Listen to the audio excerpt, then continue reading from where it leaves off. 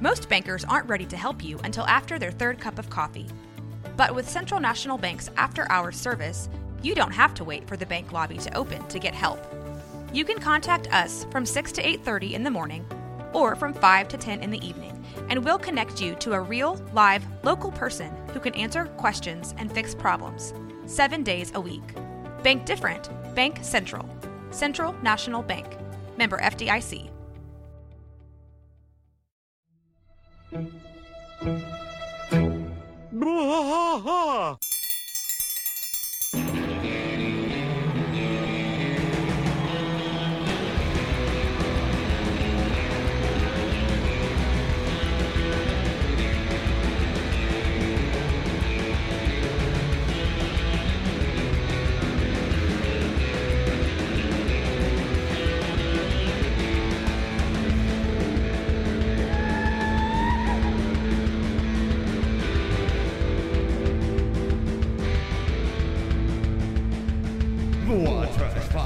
Through the night, deep in the heart of Texas, the trailer park is nice and dark.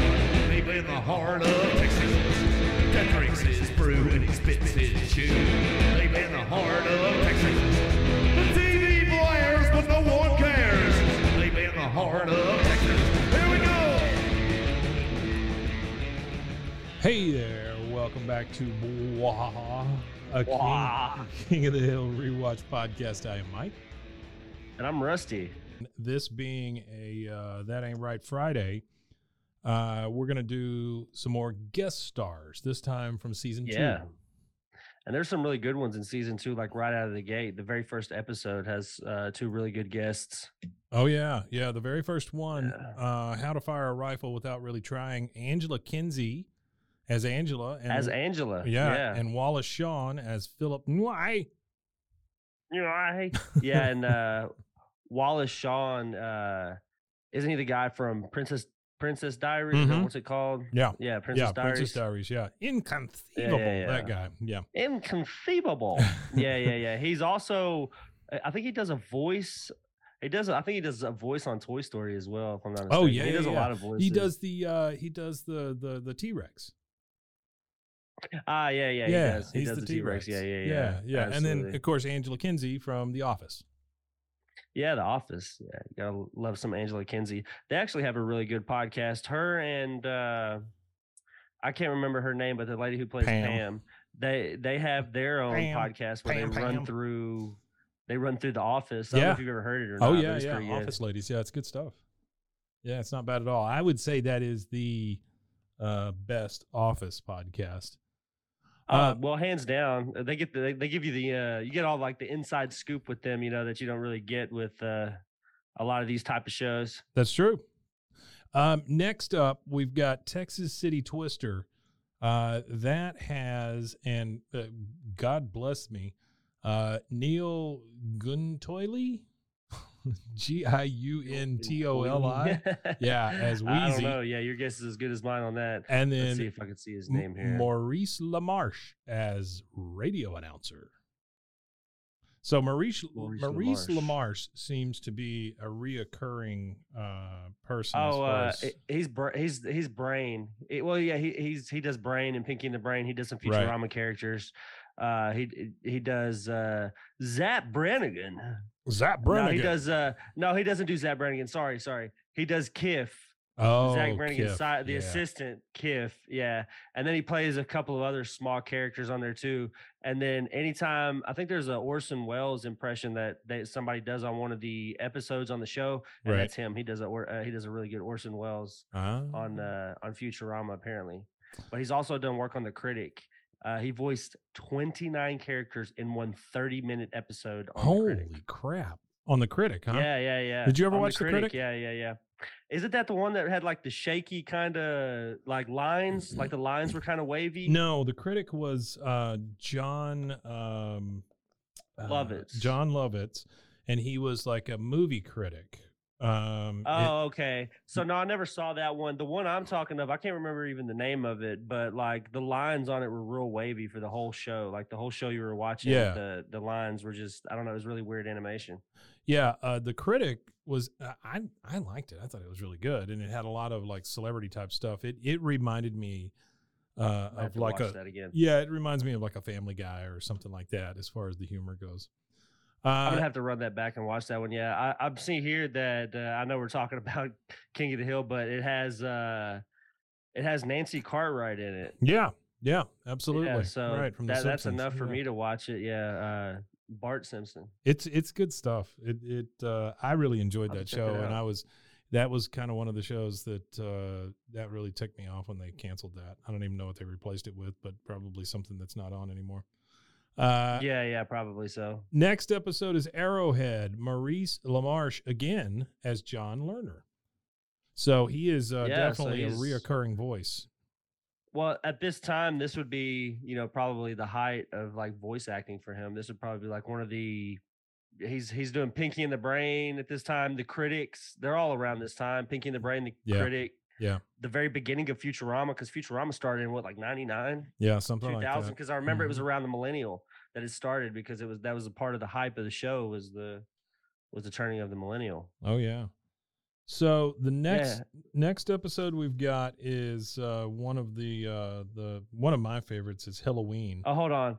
I don't want to interrupt you real fast, but I'm going to. So a fun fact about LaMarche. I thought this would be a cool fun fact to throw in there for him. Yeah. So there is a ride at Six Flags Over Texas, which you and I both know to be in Arlington, Texas, and he voiced Yosemite Sam on a dark ride called Yosemite Sam and the Gold River Adventure. So if you ever ride that ride and you hear that voice, it's Maurice LaMarche. That's LaMarche. And it's still like immortalized. So it's like it started in 1992, and I believe that the ride is still going. So his voice is carried on for like 20 years on this Yosemite Sam ride. Wow. That's kind of cool. The other guy that I mentioned, this Neil, how do you say his last name? Giuntoli, maybe Giuntoli. What episode was he on? Well, he was on Texas City Twister. Oh, Texas City. Yeah, Twister, the one before this one. But I felt bad because I didn't mention anything that he had been in. He was on NYPD Blue, Ally McBeal. For the most part, he's an actor in TV rather than just voiceover. He's been Jeff Foxworthy show. He's been on a ton of stuff, a lot of CSI. Are you talking about things like that? Jeff Foxworthy's abysmal sitcom. I mean, I like the don't get me wrong, I really like the blue collar comedy stuff. Yeah. But the two that I liked the most were Bill Engvall and They Call Me Tater Salad. I can't remember his name. Ron White. Those are the two that I like the most. I like them two the most. I really didn't like the "you might be a redneck" jokes. They just seem to appeal to one particular audience. They didn't have like a broad range of it. Like, you could listen to the humor from you could listen to Ron White's stories and stuff like that, and it was way better, way better stuff than it's the same like blue collar trailer park crap. Well, it's the same deal with Larry the Cable Guy, same kind of stuff. It was one note. There's just one note there. Yeah, that's kind of what it is. That was it. Yeah, so. And I mean, I guess he made his millions because you don't ever hear of him anymore. Definitely. You don't ever hear of him anymore. Well, so all he had to do was money and got out of it. All he had to do was make nine Cars movies. Yeah, that's right. Yeah, the Cars movies, that was enough for him. Just being because they had some other ones that were pretty stupid. There was that one Larry the Cable Guy Health Inspector, Delta Farce, and Witless Protection, and then they put him on the Cars stuff. I think the Cars stuff is probably where he made all. Well, I remember probably the majority of his money. I remember him from way back. He used to do radio spots. Like he would be a character that like these morning zoo crews would call or whatever. I remember when I was a kid, he would come on those radio shows and do his Larry the Cable Guy act. Oh, I didn't know that. Yeah, long time ago.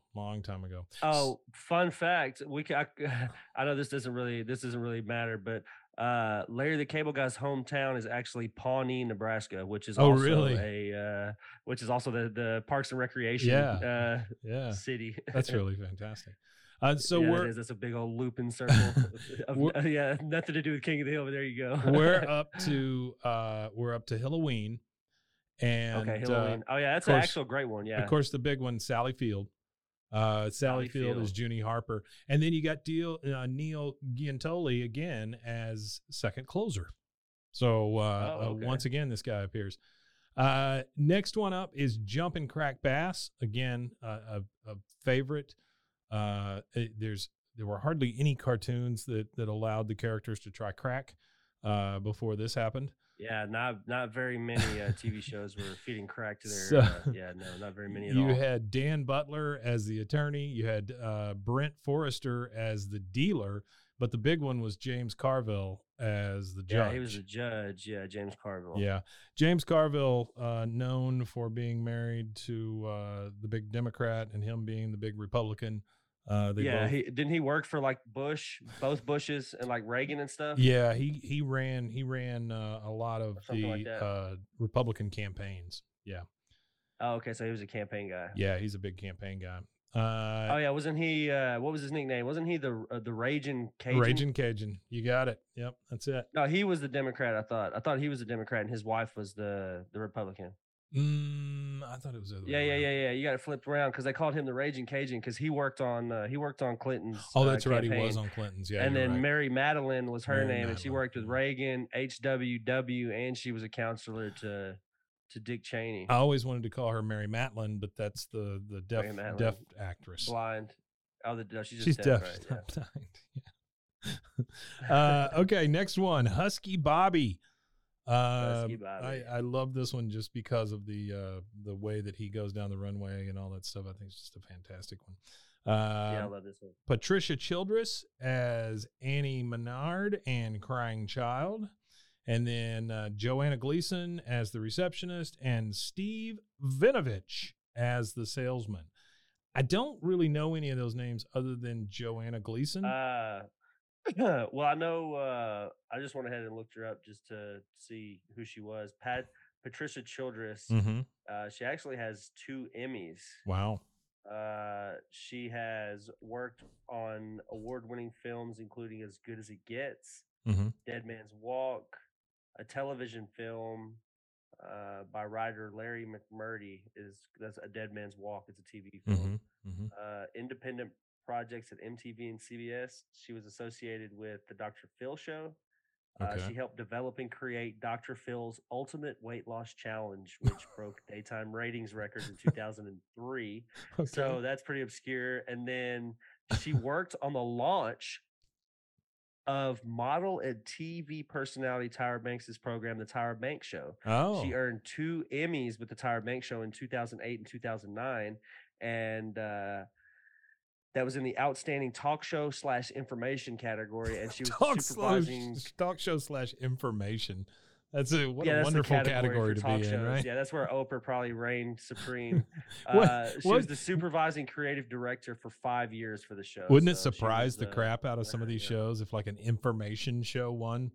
You know, just like it's about Alzheimer's or something. You know, just boom, there it is. There it is. I imagine 60 Minutes is probably on. That's probably like the 60 Minutes kind of. Yeah, I guess so. I don't know. Maybe not. I keep thinking that's like more of like a documentary. Well, it's like a documentary. I keep thinking infomercials for some reason. You know, infomercials. Yeah. So imagine an infomercial that lasted as long as a TV show. Yeah, that happens. Able to win that category. So Steve Vinovich, the other guy on here, he has been in. Okay. You talk about a guy who's been an actor for a long time.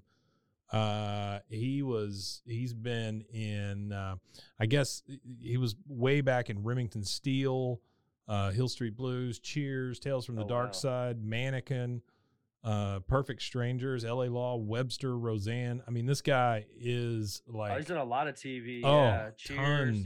Tons of TV. Oh, Family Matters, Matlock, Step by Step. I like Step by Step. Star Trek, Deep Space Nine. I mean, England, Step by Step was one of the shows that was still on. It was still on TV around that time. Because it was on the TGI Friday lineup. This guy, 1996. Family Matters, Beverly Hills 90210, Wayans Brothers, ER, Grace Under Fire, Malcolm and Eddie, Ally McBeal, King of the Hill. Everybody knows Raymond. Yeah, and then you get. Malcolm in the Middle is one of the shows that they're trying to revive. You know, they're Bryan Cranston's trying to revive it. Yeah. I love that show. I thought that show was fantastic. Hey, I love that show too. I thought it was amazing. That show 1 Peabody, 7 Emmys, 1 Grammy, and 7 Golden Globes.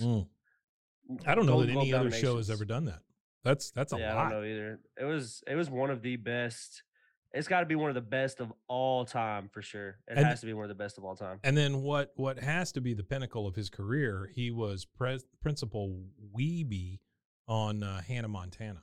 So, oh wow, that's got to be. I've been reading a lot of right controversy about Nickelodeon. Oh yeah, it's been a trending topic.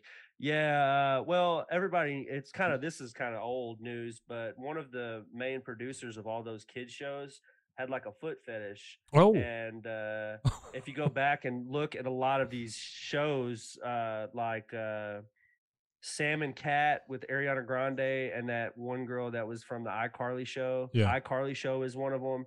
And there's like a lot of weird scenes where they have their feet and they're just doing, just weird stuff related to feet in these kids shows. No.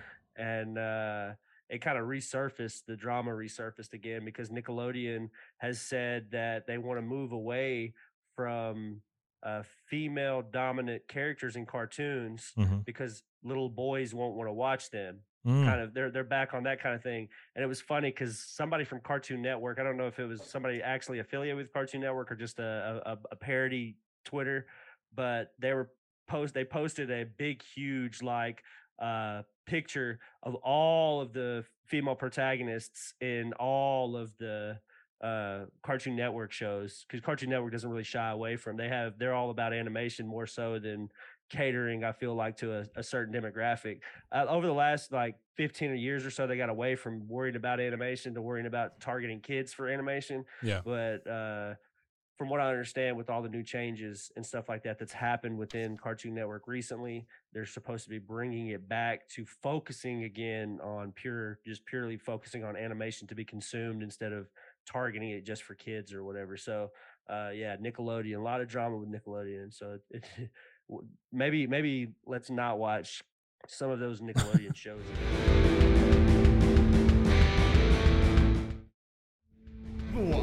Fight all through the night, deep in the heart of Texas. Next on our list, the man who shot Kane Scrittenberg. This has some good ones on it. Yeah, this has some really good ones. Yeah, it's got the three main.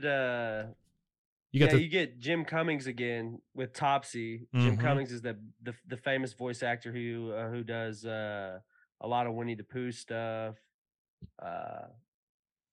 Well, you got the he's prolific. Yeah, sure. He does all of the Winnie the Pooh Tigger stuff. The main thing is the three guys from Green Day. You've got Billy Joe Armstrong, you've got Trey Cool, and you've got Mike Dirnt, and then Greg Daniels playing Booby, the other person in the band. Oh yeah. You get the Green Day folks for the band. Yeah. Which there's a point in that episode where there's a song on TV where Luann is fixing Bobby's hair. The song is called Prosthetic Head, which is the final track from Green Day's 97 album Nimrod. Wow.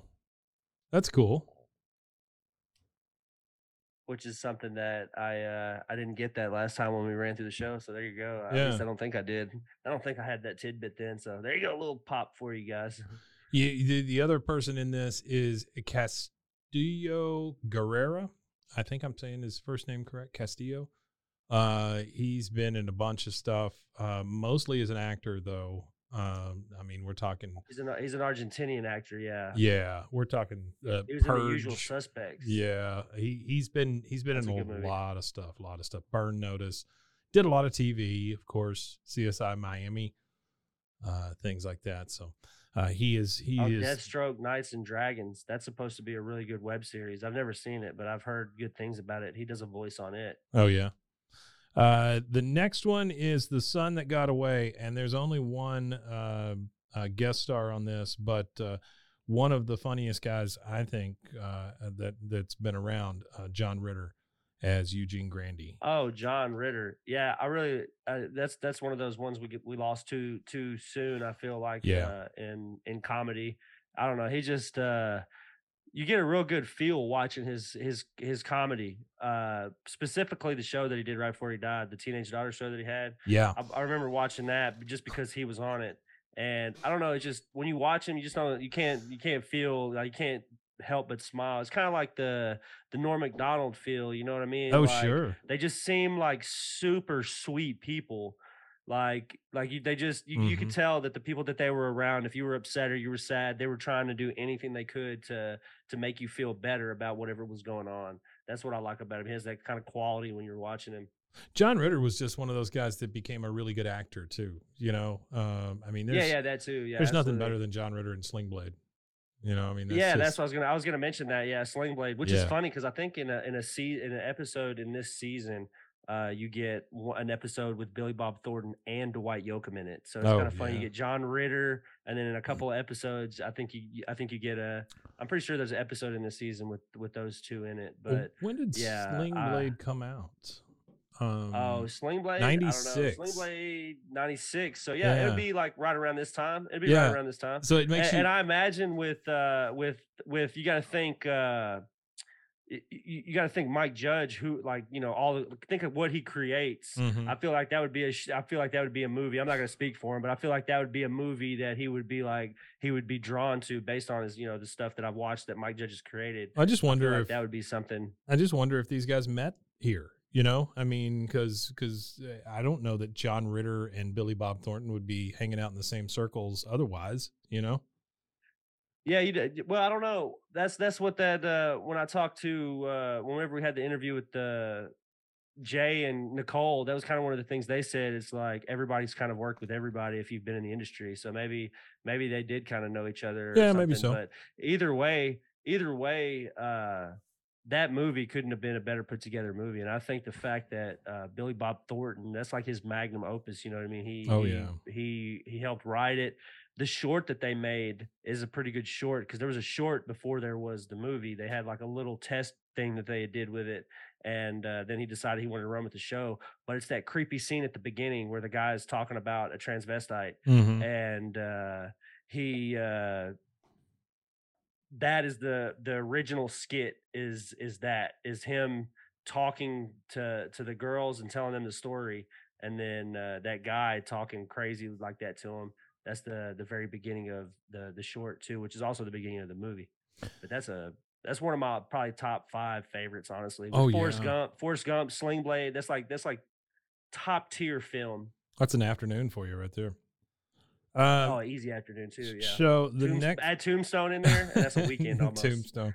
The next one, and this is going to be our last one, so we'll have to do this in 2 parts for season 2. Yeah, part 2. Yeah, season 2 is really, really long. Of course, yeah, we got. It is. There's a lot. There's a lot. 20 plus. It's like 20 plus episodes. But this is a big one. The Company Man. That's a big one. You're right. Billy West as Mr. Holloway had Emmett Walsh as Buck Strickland, who.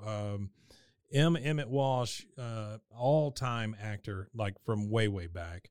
Then you had Stockard Channing, Channing. Oh, I know exactly who Emmett Walsh is. Mm-hmm. Emmett Walsh is the train driver on Wild Wild West. Oh yeah. That's funny. That's the only one I can remember him from outside of he did a voice on a movie that came out on my birthday, August 6th, 1999. It was The Iron Giant. He does a voice on that. So that's where I recognize him from, is that and from Wild Wild West. The Iron quote Giant. Unquote. That's a beautiful movie. Iron Giant's one of my wife's favorite movies. I had a painting commissioned for her. Oh wow! Giant. Yeah, you're gonna have to show me a picture of that. I want to see that. Yeah, it's a cool. That's painting. That's one of my top 5 animated films.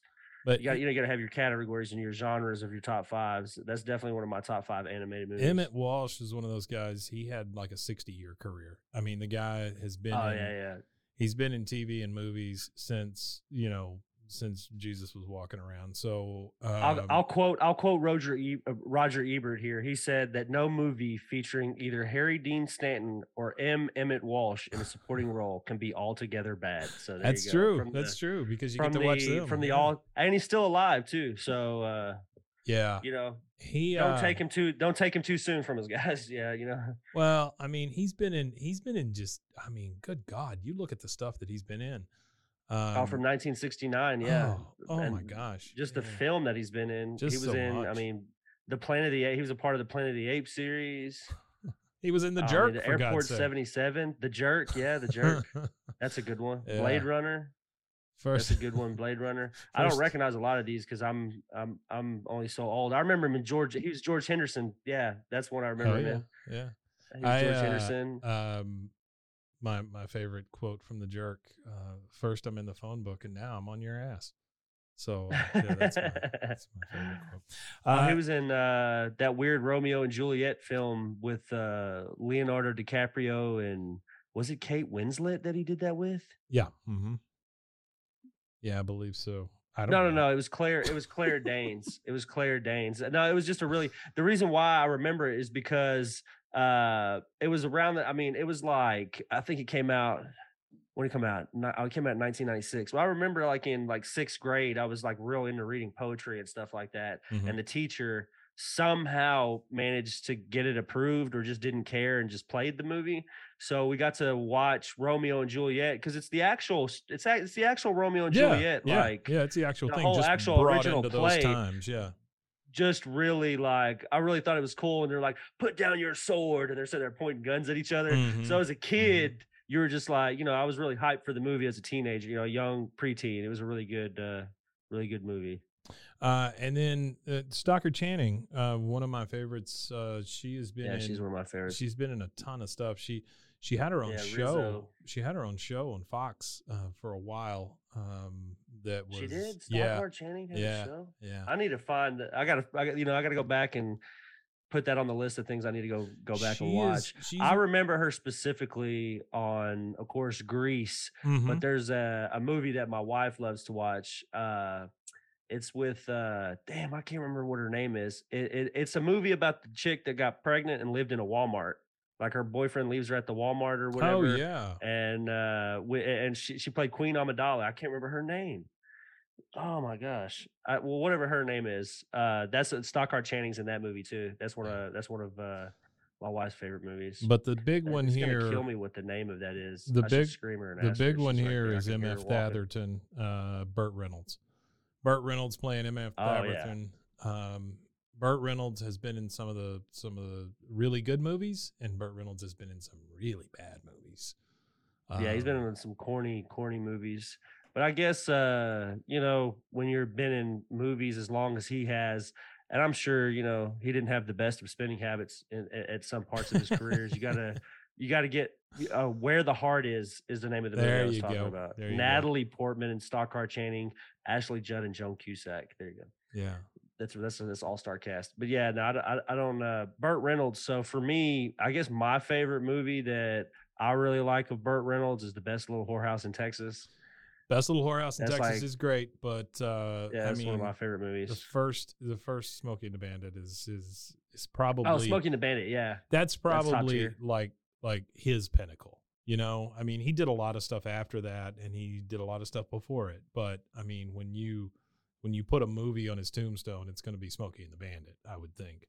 Yeah, I think so too. It'd be Smokey and the Bandit, definitely. I don't think it's going to be Sharky's Machine. I don't think it's going to be. Well, I don't know. Deliverance. Yeah, because that was his real breakthrough. So Deliverance, Deliverance, and then of course his defining role in Boogie Nights. So nice, yeah.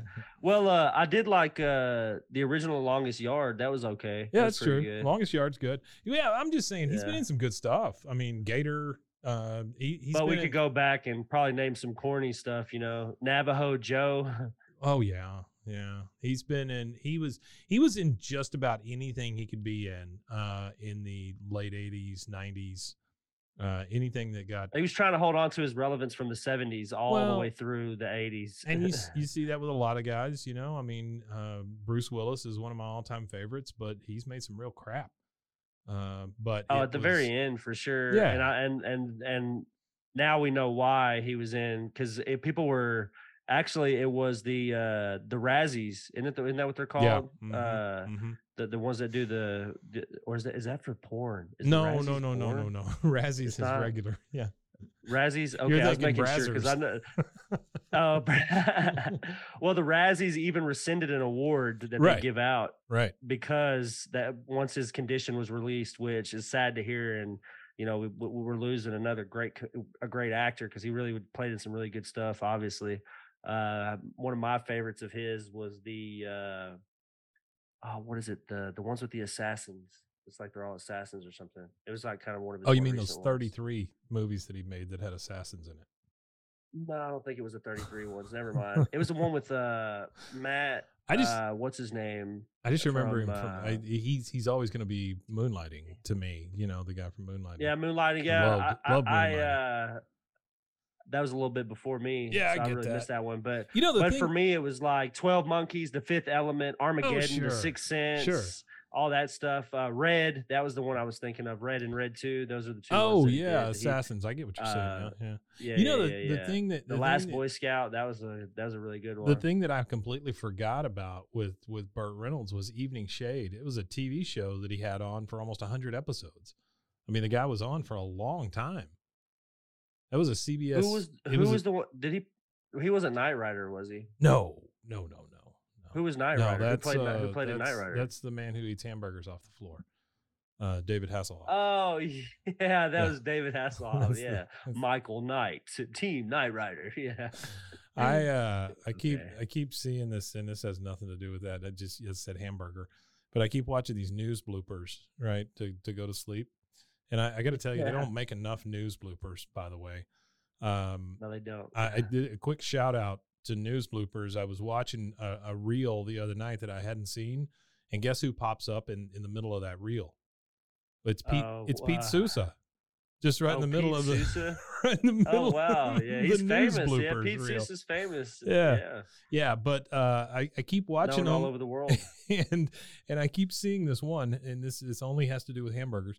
But this guy throws it to the female anchor there who's going to talk about traffic or something. And he goes, and now to the Hamburglar. And he switches over to her, and she's got this black and white top on. And it's just so cruel. That's funny. It's that's not even good. a blooper. It's a guy just being a jerk. But it was very good. All right, man. Well, good. that's it for this one. I think we've probably bored enough people out. But this is guest stars, and we did season 2, part 1. Yeah, season 2, part 1. Yep, we did How to Fire a Rifle Without Really Trying, all the way up through The Company Man, and we'll pick that back up another Friday. You want to tell them where they can find us? Yeah, you can find us anywhere at BWAAAKOTH. You could also, we have a link tree now, so you go to Linktree. That's linktr.ee/BWAAAKOTH, and that has all of our links there. And you can also go over to roguemedianetwork.com and catch us too. Also, I've only got one submission so far, so by default, the guy will win the shirt if nobody else wants to do it. I can't not send him a shirt for being the only one to do it. But we have one AI generated story so far. So yeah, we need some more. Don't forget to get those submissions in. It's BWAAAKOTH@gmail.com. Don't forget to get those submissions in while you can. Otherwise, this guy's going to win a shirt. Any AI story submission, and as long as it doesn't have anything to do with sex. No sex. I don't think the terms of service on those AI generations let them do that anyway. So they might be able to make something erotic, but it won't be like super sexual. It won't let you say penis or anything or like that. It won't let you say prompts. Penis. Yeah. So that's good. You won't be able to say penis. That's good. You might be able to say member. They might be able to say junk. member or junk tool. Or all what. Those little cheesy Western porn books have some really good terminologies for cheesy Western porn books. What are you talking about? That other podcast that you guys have. Oh, you're talking about Bustles and Bangers. Boobies and Bustles and Bangers. I was going to say titty tassels and whiskey. I didn't know what you called it. I couldn't remember what it was called. That one has not started yet, but it will. It will start after the first. Oh, well, there you go. That's a teaser. There you go, guys. That's a teaser for the start of the year for Bustles and Bangers, which talks. It's a or titty twirlers and whiskey, whichever. Yeah, titty twirlers and whiskey, where they discuss. Yeah, it's a married Western couple. romance novels. It's a married couple, and they read trashy romance novels and to each other. I think it's going to be funny. It's a lot more than you think it is.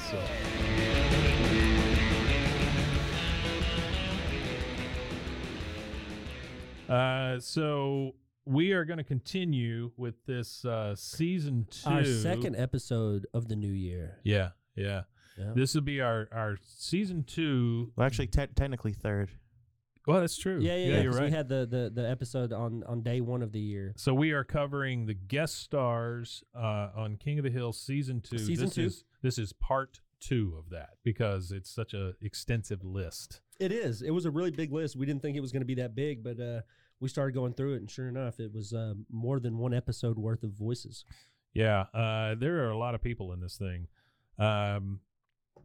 So let's start with the unbearable blindness of laying. We have 3 different people in this one, and this is a big one to start. We have Chuck Mangione. Chuck Mangione, which we have discussed him at length multiple times. Flugelhorn, correct? So he is a flugelhorn player. Yeah. Chuck Mangione, big in the 70s. Did big on King of the Hill. Did a few songs. Yep. I think he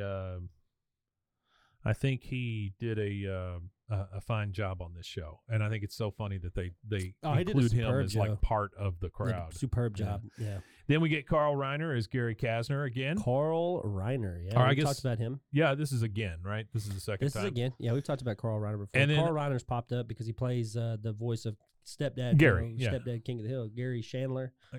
No, his name? Gary Not Chandler. Kasner. That's an actual human being. Gary Kasner, yeah.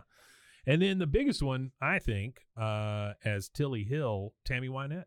Tammy Wynette, yeah. Tammy Wynette, famous country singer. Just recently passed away. She was the coal miner's daughter. Yeah. Right? Yeah. No, that was she was. No, that's not Tammy Wynette. That's Loretta Lynn. Yeah, it's Loretta Lynn. Yeah. Tammy Wynette, never mind. Tammy Wynette was a pet store's daughter. Yeah, she was the pet store. No, I don't know. You don't know. You just saying. I just made something up. Well, she was a famous country singer. She died in '98. She was huge. She was huge. She, I want to say she had over 20 singles on the Billboard country chart during her career, which is huge. Her signature song, which for me, the biggest memory I have surrounding her signature song is the Blues Brothers. So in the movie The Blues Brothers, they end up, they're blues musicians, but they end up at a country bar in this movie. Yeah. And they don't know any country songs. Oh, you're talking about Stand By Your Man. Stand By Your Man. So the only country songs that they knew were Stand By Your Man and Rawhide. Yeah. From that was on a TV show, right? Wasn't that like a theme song for a TV show? Well, the song was also on the top 50, I think. Yeah. So that's Tammy Wynette, born in Mississippi. Yeah, she "Stand By Your Man" was her big song, and it's a hell of a song too. And to watch the Blues Brothers do it is her is dad amazing. was a cotton farmer, so she she grew up picking cotton on the family farm in Mississippi. That's cool. All right, so the next one we've got is one of my favorite episodes, which is Meet the Manger Babies. I know you're not a big fan of it, but it is one of my favorites. It's a cringy episode. We have Troy Aikman as himself. Troy Aikman, who just shows up for some reason at the Manger Babies. He does, yeah, he's there. We have Peabo Bryson as the anthem singer. Peabo Bryson. He was he's a singer, R&B type singer. Can you stop the rain? He was pretty big at one point. Yeah, he actually. I want to say that he was in Aladdin. He sung some stuff in Aladdin. Yeah, he did. He did. Really? He contributed to 2. It was 2 Disney featured soundtracks that he did. So he sang. A Whole New World. Did he? He sung A Whole New World. Come on. He sung Beauty and the Beast with Celine Dion. Really? Yeah. That's Peabo Bryson? It's Peabo Bryson. Wow. Much bigger than I thought he was. He did 4 duets with Regina Bell for Disney. He did Without You, I Can't Imagine, A Whole New World, and Total Praise. And I think those were all in Aladdin. But that's Regina Bell. And then we have Debbie Derryberry as Kid. I do not know Debbie Derryberry. Debi Derry Berry. An American voice actress. Debbie Derryberry. She has provided voices for a number of animation and video games. So Debbie Derryberry sounds like a character. Let's go ahead and hit her real quick because she's prolific. Prolific as far as animation and stuff that I've watched personally. So you've got Bobby's World. You've got the Addams Family from the 90s. She was in All Real Monsters. She was in Life with Louie. Oh, yeah. She played Judy Shepard in the animated Jumanji show. She did some voices on Cow and Chicken. She was Miss Information on South Park, if anybody knows who that is on South Park. The Grim Adventures of Billy and Mandy, Castle in the Sky, Curious George. Wow. Monster High, Be Cool, Scooby-Doo. She's the for person. Family. There you go. That's one. She plays Maureen Murphy in F is for Family. She's kind of the person that you picture in your head when you say, I want to be like a voiceover artist. Yeah, and then it even goes to anime. She was in anime. Yeah. She did Tenchi, Tenchi Muyo, Tenchi Universe, Tenchi in Tokyo, Sailor Moon in the 2015. She played Diana in Sailor Moon. And then it even goes to film. She was in, she did voices in Aladdin. She did the puppies in Babe. In Toy Story, she was the aliens. She was the troll. She was the voice on the intercom at Pizza Planet. Again, she reprises the aliens in Toy Story 2. She did Jimmy Neutron in the movie Jimmy Neutron Boy Genius. Wow. Just prolific. She did good job, Derryberry. Direct to video and television movies. She's the original Jimmy? No, not the original Jimmy. She played Jimmy in the movie. She's Jimmy too. Well, the movie came first. Did it? Yeah. Debbie Derryberry. Oh, no, I take that back. The Adventures of Jimmy Neutron, Boy Genius. Yes, she was the voice of Jimmy Neutron. I overlooked that when I was scrolling through. And actually, she was the voice of JJ in JJ the Jet Plane. Debbie Derryberry. Debbie Derryberry. She played Kid. She did video games. That was a character. Kid. So let's hit her video games, because her video games is kind of prolific as far as video games for me. So she was in Crash Bandicoot. She was the voice of the ball in Pong. She did Coco Bandicoot. She played Jimmy Neutron's voice in a variety of games.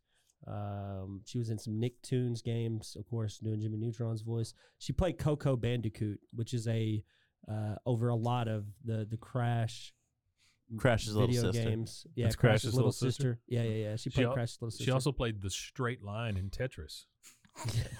She was. Well, she's done every version of Jimmy Neutron's voice in every place he's ever popped up in video games, TV shows, movies. So I guess that's her claim to fame. She's Jimmy. The last one on the Manger Babies episode, we've got Maurice LaMarche again as Maurice Reverend LaMarche. Thomason. We've already talked about him. Yeah, good God, Maurice LaMarche. He is very prolific, and he's with King of the Hill for a while. Yep, and again, my favorite one of his is the Brain from Pinky and the Brain, which a lot of his voice actors, a lot of the voices that he does are kind of in the same vein as what's the person's name? It talked about it here. Orson Welles. So he used Orson Welles. He channeled Orson Welles for the Brain and for a few of his other characters too. You could see he uses the impression. So when he does Brain, that's what it is. It is a Welles impression. So that's very good. Yeah, Orson Welles was something else. Well, if you have ever watched Pinky and the Brain, like actually watched it, a lot of the episodes kind of have hints and nods to things that Orson Welles was attached to during his career. They have a lot of old film stuff too. Yeah. All right, that's next an one. amazing show, by the way. The whole Animaniacs thing, okay. And I think it was because of. Well, it was amazing for me as a child anyway. I think it was because of who created it. It was a Steven Spielberg creation. Yeah. It was an Amblin Entertainment thing. It was definitely a very, you could tell that whoever created that show was a huge fan of film and cinema. Yes, absolutely. Well, I think that whole series, it was all like throwback because it's on the lot, and all that stuff. They're on the Warner Brothers lot. There is nothing better though than them singing the capitals of cities and stuff. Yeah. And one of the things that I didn't know, which is kind of funny, is he actually voiced Alec Baldwin in Team America World Police. Oh, really? If you ever seen that, he was actually Alec Baldwin. Yeah, he actually did Alec Baldwin's voice in that. So. Next one is I Remember Mono. This is the one where Peggy gets mono, and she has to end up telling Hank about it finally. Yeah, that was a good episode. We get Joanna Gleason as Maddie Platter, and then we get Jennifer Jason Leigh, who was a fairly decent star as far as Brat Pack stuff goes when I was a kid. She is Amy, and then you get the one and only Carrie Strug as herself from the Olympics. Because Bobby doesn't he give her a flower? Yeah, something like that. Yeah, he was in love with her.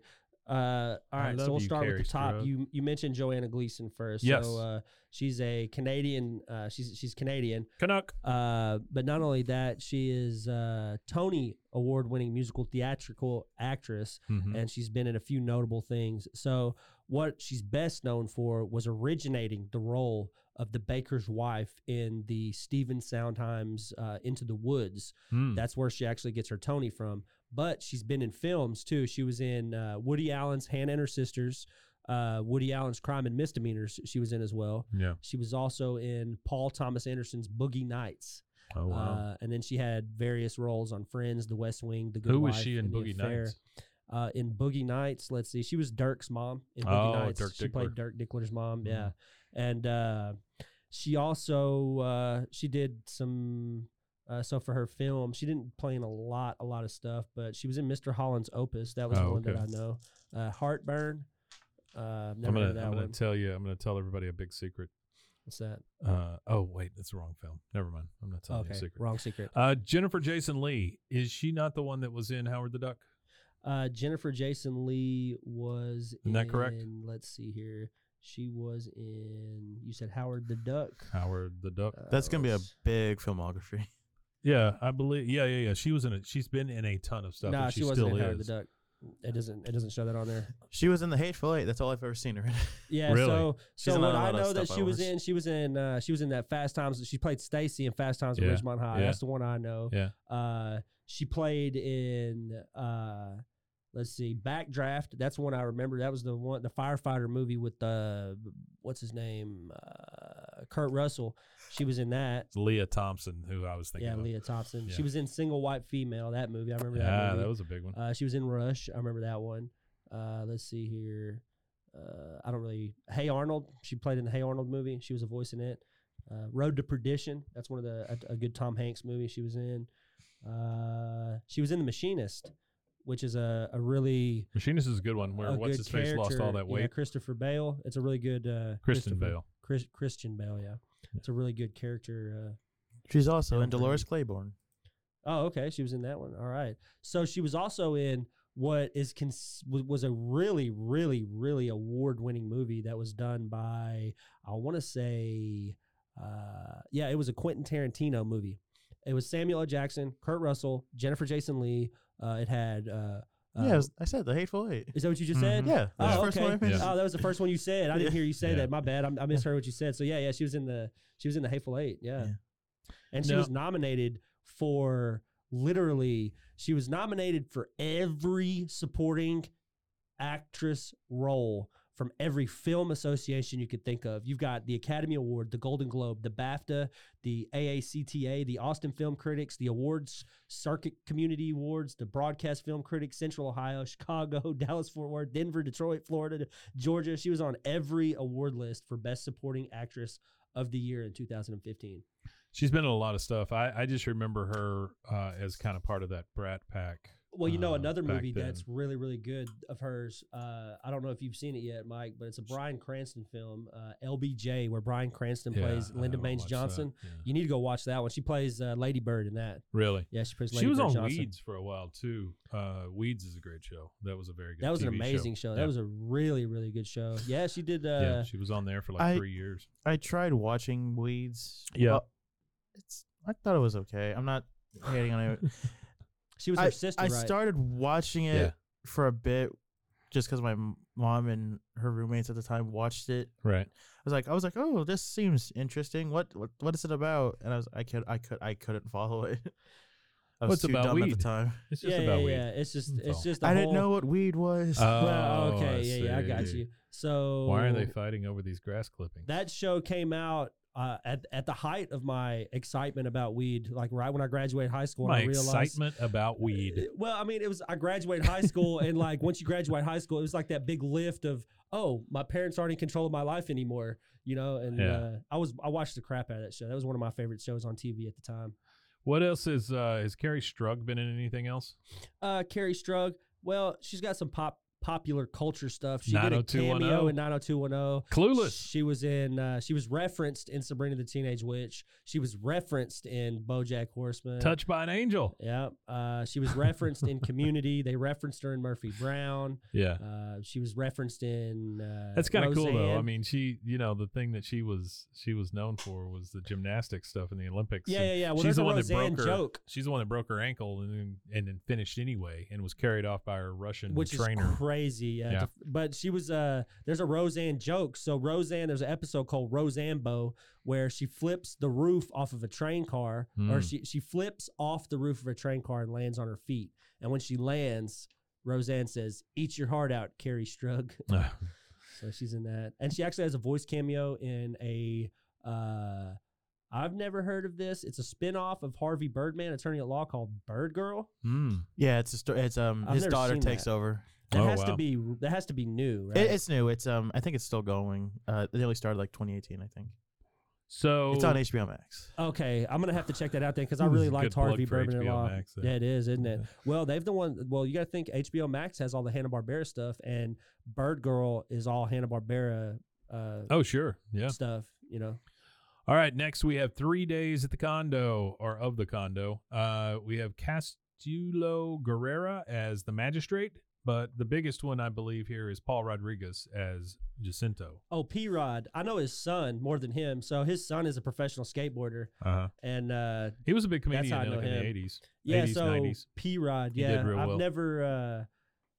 the only thing that I've ever seen him in is in 2002, coming up off of the original Kings of Comedy. It was Bernie Mac and that movie, The Kings of Comedy, had Bernie Mac and... it was a whole tour. Yeah, it was a whole tour. Well, in response to that, the Latin comedians did one, and it's called The Original Latin Kings of Comedy, and he was in that, and that's the first place I ever seen him because it was... Paul Rodriguez was around for a long time. It was like all the big... Latin comedians. You had Paul Rodriguez. It was like George Lopez, Joey Medina, and Alex Raimundo. And I don't know. I think that was a really good movie. If you like stand up comedy, I feel like you gotta go watch that one. Castulo Guerrera. We talked about him on the last episode. Yeah, we did. He's been in Terminator 2, Usual Suspects, The Mexican. He's been in a lot of stuff, and he does a lot of voices, especially for like Deathstroke, I believe. Yeah, he was also in The Usual Suspects. He was in Terminator 2. The critically acclaimed Beverly Hills Chihuahua 2. Roger and Ebert gave that one about 4,000 thumbs up. Sure, they gave him all the dog thumbs. Yeah. It's a masterpiece.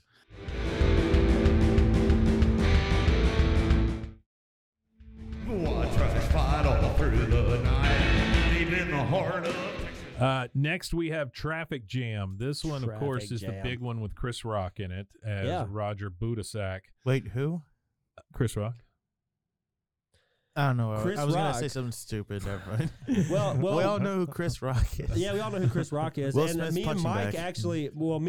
actually have gotten to have an interview and speak with Chris Rock's ex-publicist. Yeah, that's true. Somebody that's real close with him and that's worked with him a lot in our Letterman endeavor that we were on at the beginning of the year. We got to talk to him. Man, I started working here too late. Just a little bit. We spoke to a guy who saw Chris Rock one time. Yeah, no, we actually spoke to somebody who could call Chris Rock from their cell phone. Yeah. Shout out to Nicole and Jay Ryan from California. The other big name in this is John Amos. John Amos was a huge African American actor. He was in Coming to America and Die Hard 2. He's been in a bunch of stuff. And John Amos is one of those guys. Oh, John Amos, yeah. Yeah, when you see his face, you know who he is. Yeah, I know exactly who he is. Right? I don't even have to see his face. I know who he is because he was on Good Times. Yeah, he was James Senior on Good exactly. Times. Yeah, you've seen him in a billion things. He's one of my favorite because he was in Coming to America too, and that was funny as hell. That was super funny, his role in that. But he's prolific. He was a Broadway guy, and he was actually on the Mary Tyler Moore Show. Yes, he was. And he was also on he was on the West Wing too. He was Admiral Percy Fitzwallace. Then we have Amy Hill, who played Mrs. Kalika. Which Amy Hill, guys, is she is most notable for, she played a character on That's So Raven, but I feel like the most notable stuff for me would be she was Mama Toru on Jackie Chan. She was Miss Hasagawa on Lilo and Stitch, the TV series.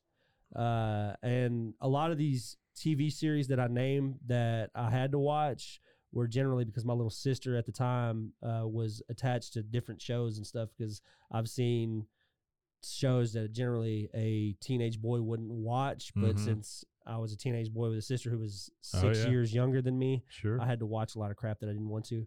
But she also she played Miss Kwan in Cat in the Hat, but the most notable role for me that she played in was Sue in 50 First Dates. So in 50 First Dates, Adam Sandler goes to this restaurant once he realizes that this girl she loses her mind every 24 hours.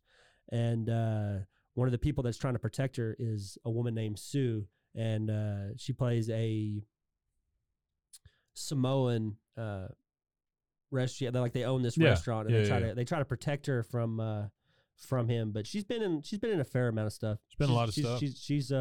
She generally plays an Asian role in everything that she's played in, because she's also I think she's stand-up comedian. Islander, right?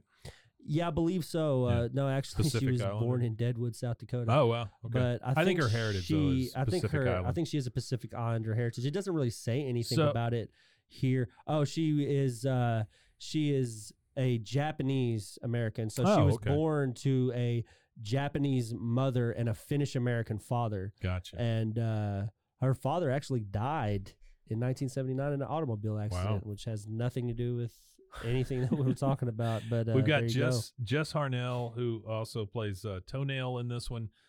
Jess Harnell is he's done a ton of voices. He was also in Animaniacs. He did some voices in Transformers and different things like that. All American Girl. Did you ever see that show? Margaret Cho. Oh yeah, no.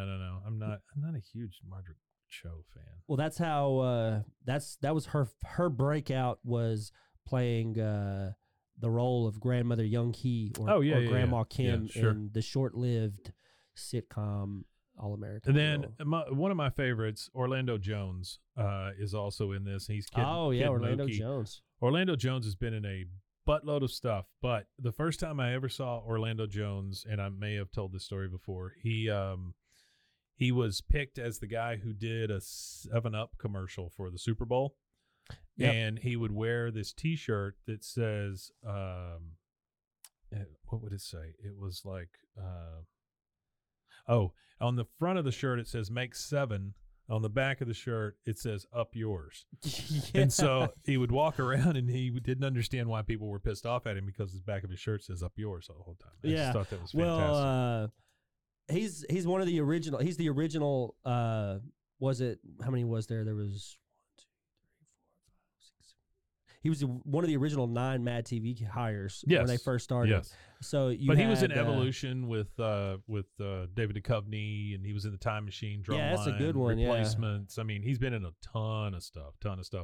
One of the best roles I thought he had was in American Gods. He was in that, which that's American something Gods that I didn't know show. here. Okay, so man, this is rabbit holes that have pertain nothing to King of the Hill whatsoever. But I didn't know that Mad TV was produced by Quincy Jones. Yeah. He bought the magazine and then started the show, which I didn't know that. So, I mean, I thought that was interesting.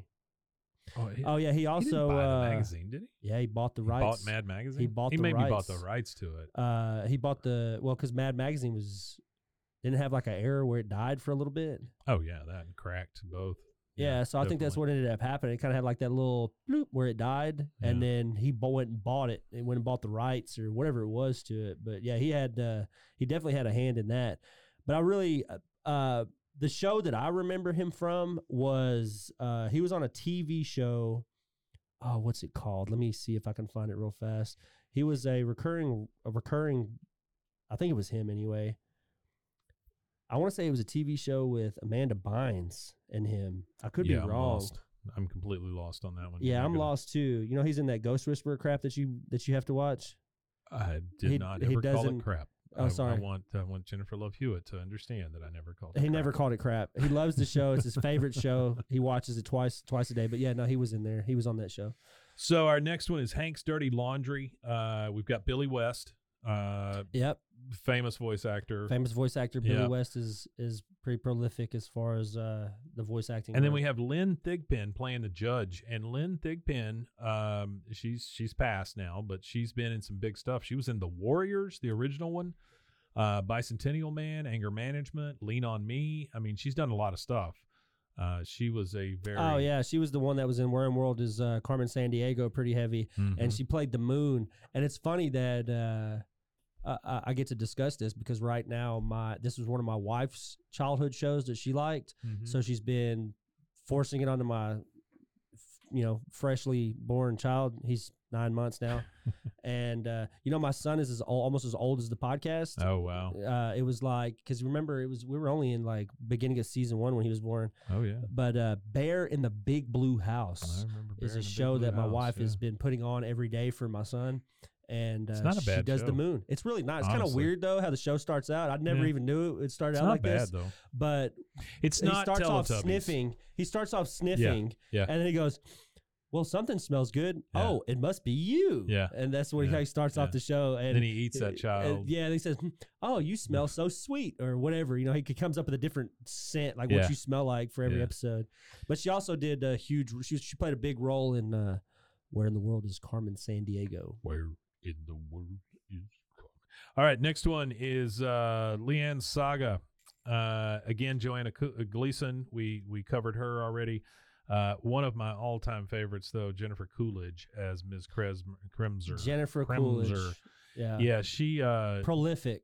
Jennifer Coolidge. Did you see the SNL skit? Yes. Did you see the I don't know who did it. I don't know all the people's names either, but Jennifer... It was great. Spot on. Coolidge will always be Stifler's mom. And she will also always be the lady that owned the dogs in Best in Show. I have to go back and watch some stuff of hers because... you want to see prime Jennifer Coolidge, watch Best in Show. Best in Show. I'll watch that. I was just really surprised about as much stuff as that she was in. Oh, but I want everybody and she's had like a renaissance here lately. Oh too. Yeah. She's on that new show or whatever. Well, not only that, she's doing old Navy commercials. I think she did her memoirs recently too. That's why she's in pretty heavy. But everybody's got to remember, if it wasn't for her recurring role on King of the Hill, there's no telling where she would be.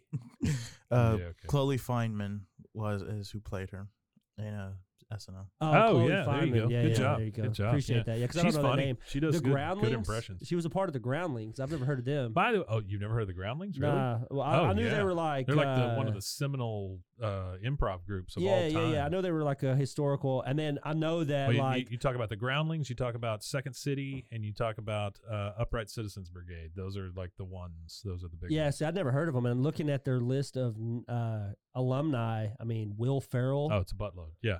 It's basically... So Second City, Chicago... Groundlings is L.A. Lisa Kudrow. See, I didn't know that Lisa Kudrow participated in improv. Chris Parnell. Yeah. Maya Rudolph. I didn't know she did. They all came from the same group. Yeah. That's crazy. Well, there you go. Next one is Junkie Business. We have Bertilla Damas as Maria. We have Jim Dotrieve as Jason Adderley, and then we have Brent Forrester as Leon Petard. Well, Bertilla, let's see here. She's a Cuban actress. Mm-hmm. I think we've talked about her before. Yeah. So it says here, So she began working in Spanish language theater while in college, and she was accepted to the Circle in the Square Theater in New York, which is a huge school there for theater actors. And she met someone named Terry Hayden, who got her interested in the Actor Studio. She worked on and off Broadway and then did regional theater. Her filmography is not very extensive. She was in Nothing But Trouble.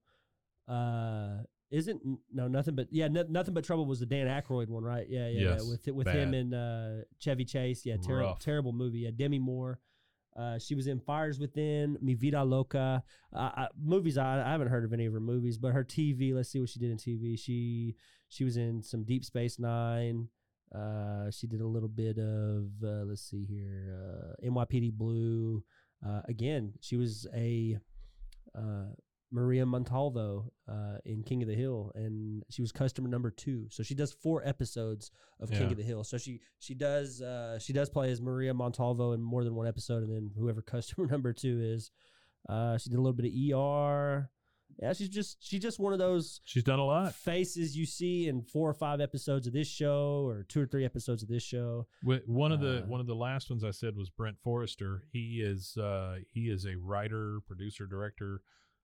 He worked on The Office. He also worked on the Ben Stiller Show, and then King of the Hill, wow. Space Force. I mean, he's worked on a ton of stuff. Yeah, I see here that he wrote a bunch of Simpsons stuff too. He did a few episodes of The Simpsons. He was also a contributing writer on Mr. Show with Bob and David.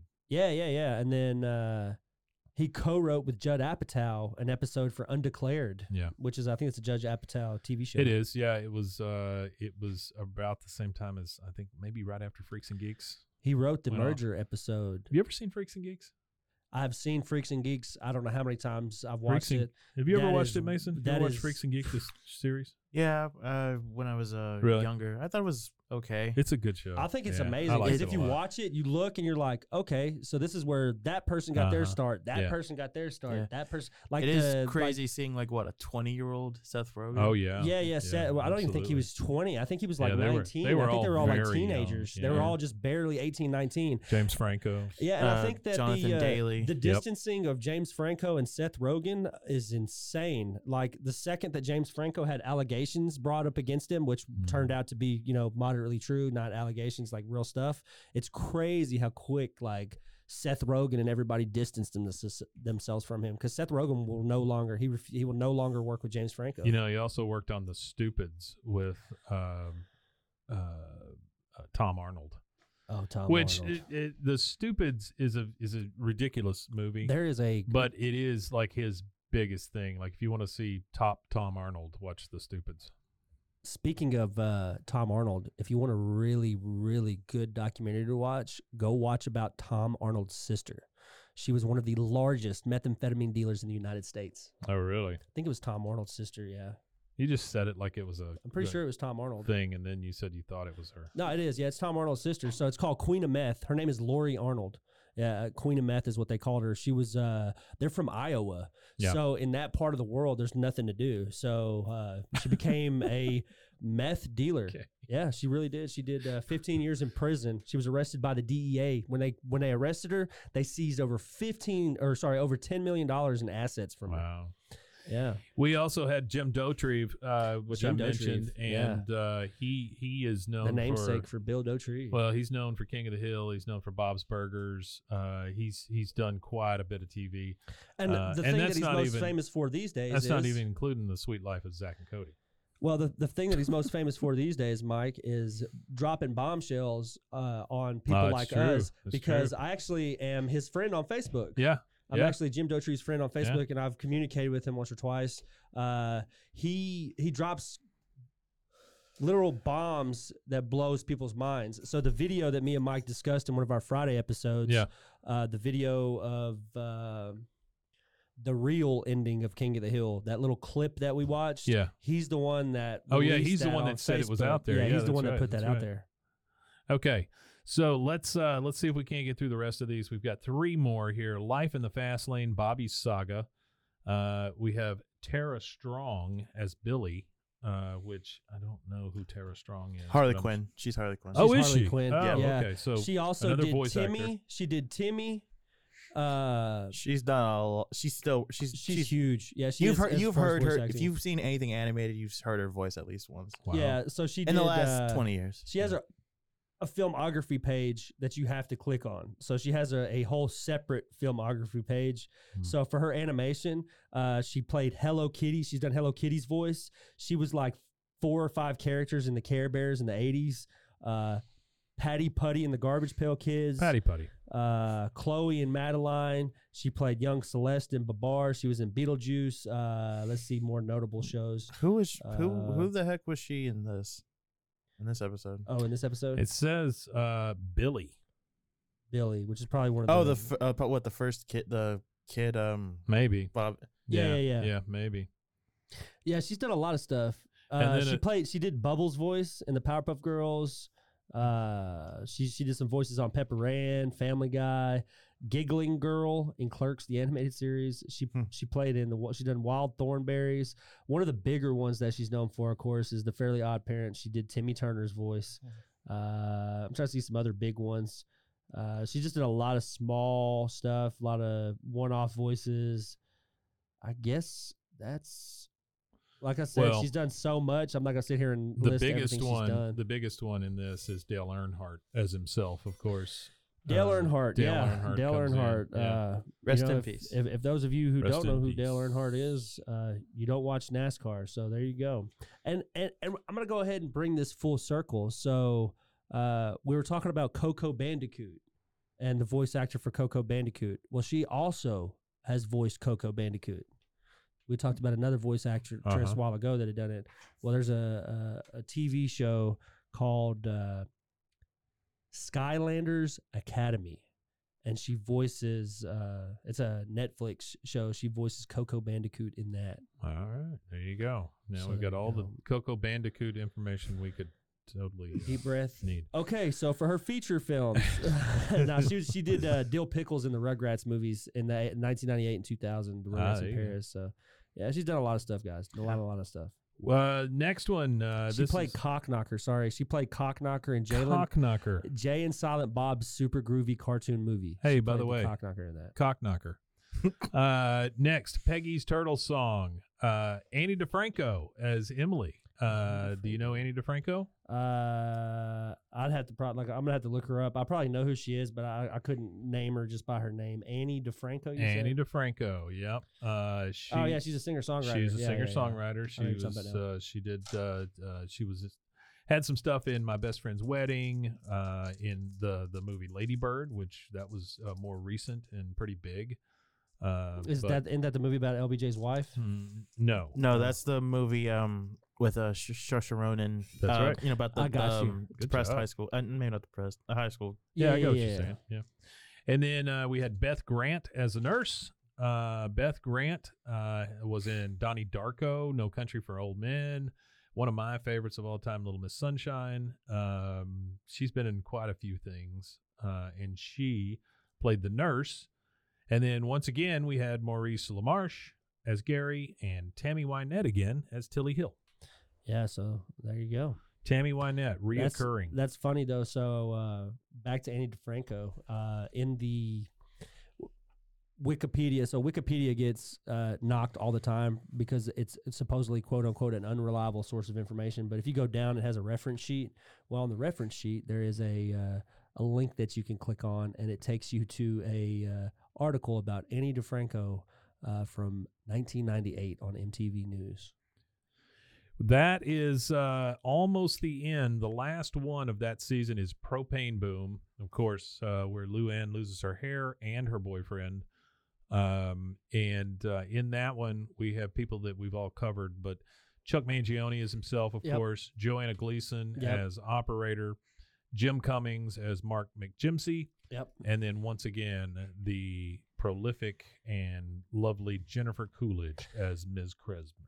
Awesome. So, yeah, like when you talk about people like Jim Cummings and Billy West and what was the lady's name we just discussed, Mason?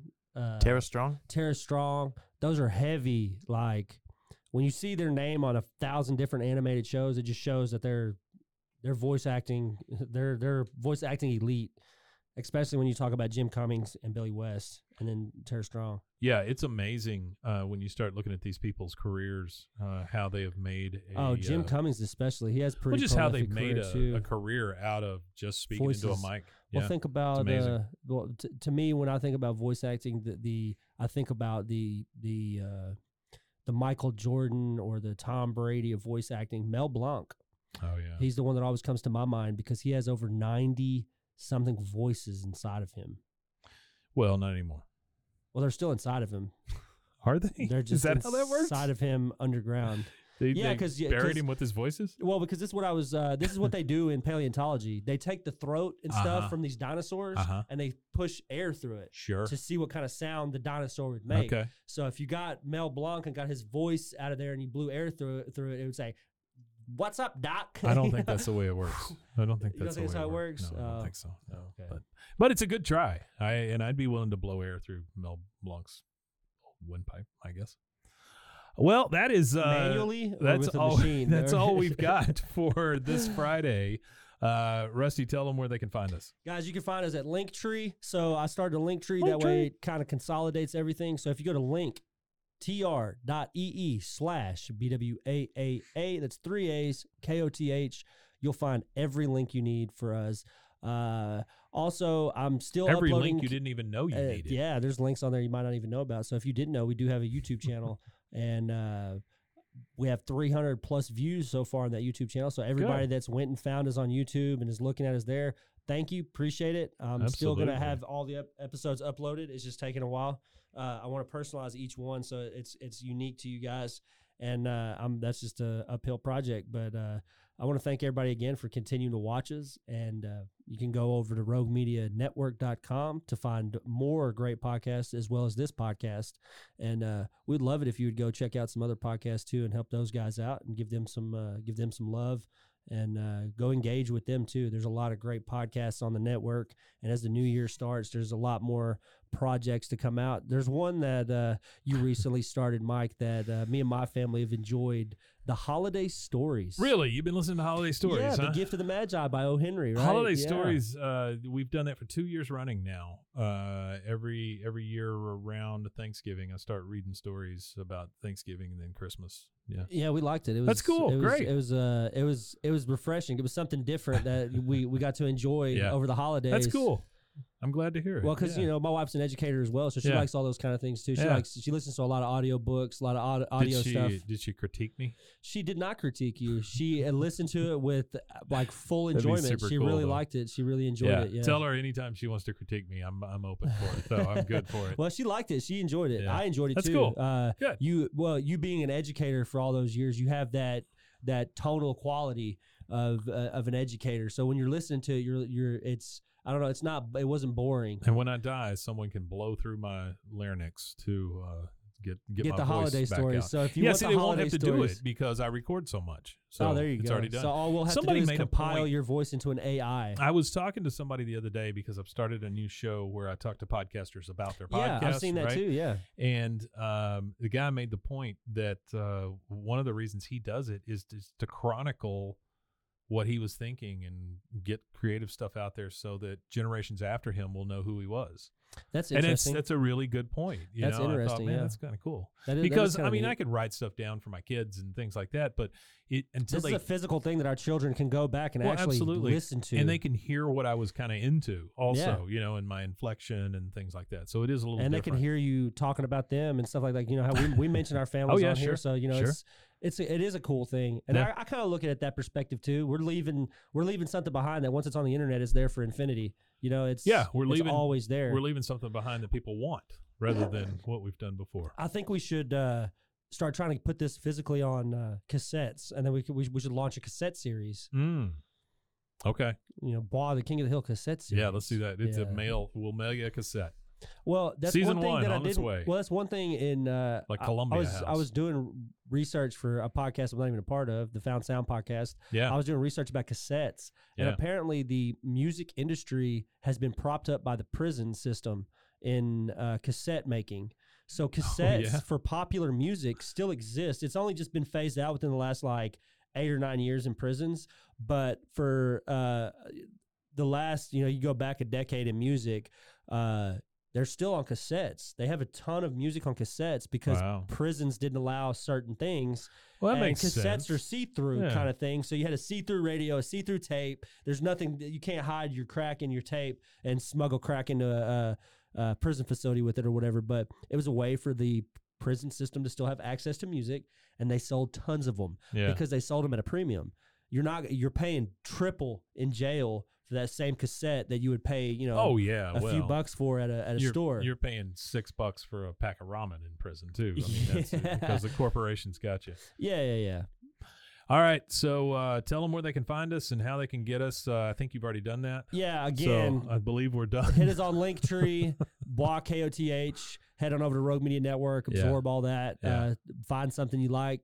Find something you don't like, comment it, tell us what we could do better. And we will be back next week with Season 3, Episode 10. And this is one of Mason's favorites, he told me. Oh, okay. Yeah, coming up. Yeah, it's the one where they become volunteer firefighters. There you go. Oh, yeah, that's a good one. That's the one I watched when I was supposed to have watched the other one last week. So I know about that one. You'll get extra Mason sauce on this one. It's a great episode. And again, that's an episode where it shows how much Hank really loves his friends. Yeah. And how much he does for him. You got that to look forward to. We will see you next time, guys. Wimatan, yay. Wimatan, yo.